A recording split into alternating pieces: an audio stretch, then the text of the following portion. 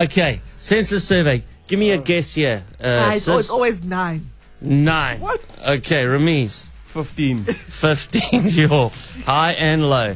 All right, this is where I call up a random person and I ask them a most ridiculous bunch of questions, all in the sake of the country. All right, so this is this morning's senseless survey.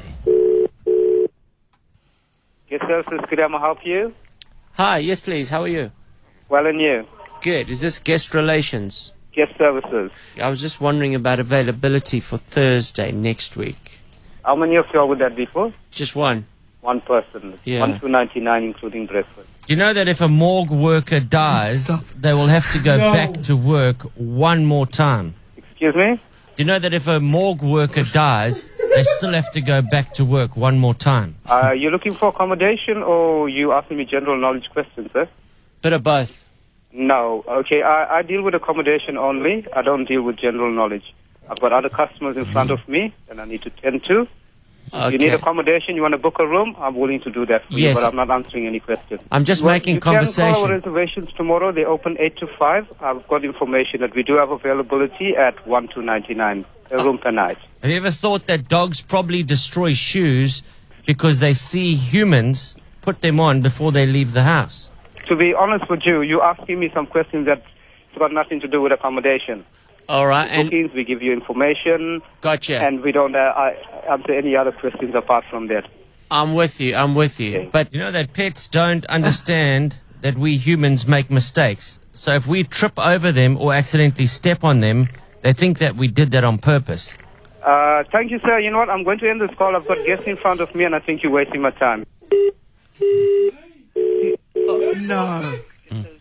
Yes, sir. So I'm going to help you. The rude man. Excuse me? Look, sir, you want accommodation, but you ask me things off the map. Yeah, what's your name? And I've got other guests to attend to, Hold on. you're taking my time up by talking other things. Hold on, what's your name? My name is Mark. So how can I help you? Okay, I want to know, if you meet a mermaid, how can you tell if she's a real blonde? I'm going to... How can you tell if she's a natural blonde?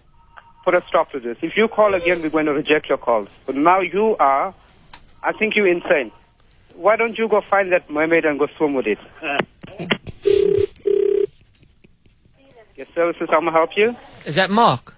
Yes. Hi, Mark, how are you? Listen, mate, I don't have time for you. Um, Right? You are one of the persons... You're not like, that you really want accommodation. I do. I want to book 5 rooms. Okay, give me your contact details and I'll get our reservations to call you back. And please, don't try anything further. I've got your number. Just think about this for a second. Do you know that millions of people are in sync with your breathing right now? I've got your number. That's fine. You can have my I've got your number. Now, Mark, what if oxygen is poisonous and just takes 75 to 100 years to kill us? Look, if you whack it, I can hear that voice. And you're trying to whack me, man. I caught you. Hey, buddy. I caught you, man. You didn't get me. Hey, buddy. Hey, buddy. Mark, how you doing, man? Look, I listen to you every night. Now I realize who this guy is. You try to whack me, eh? Malaki is going to pick it up and he's going to tell me, that's here, you got whacked. Then you got whacked. How many times do you say whacked? Well, You look, whacked me.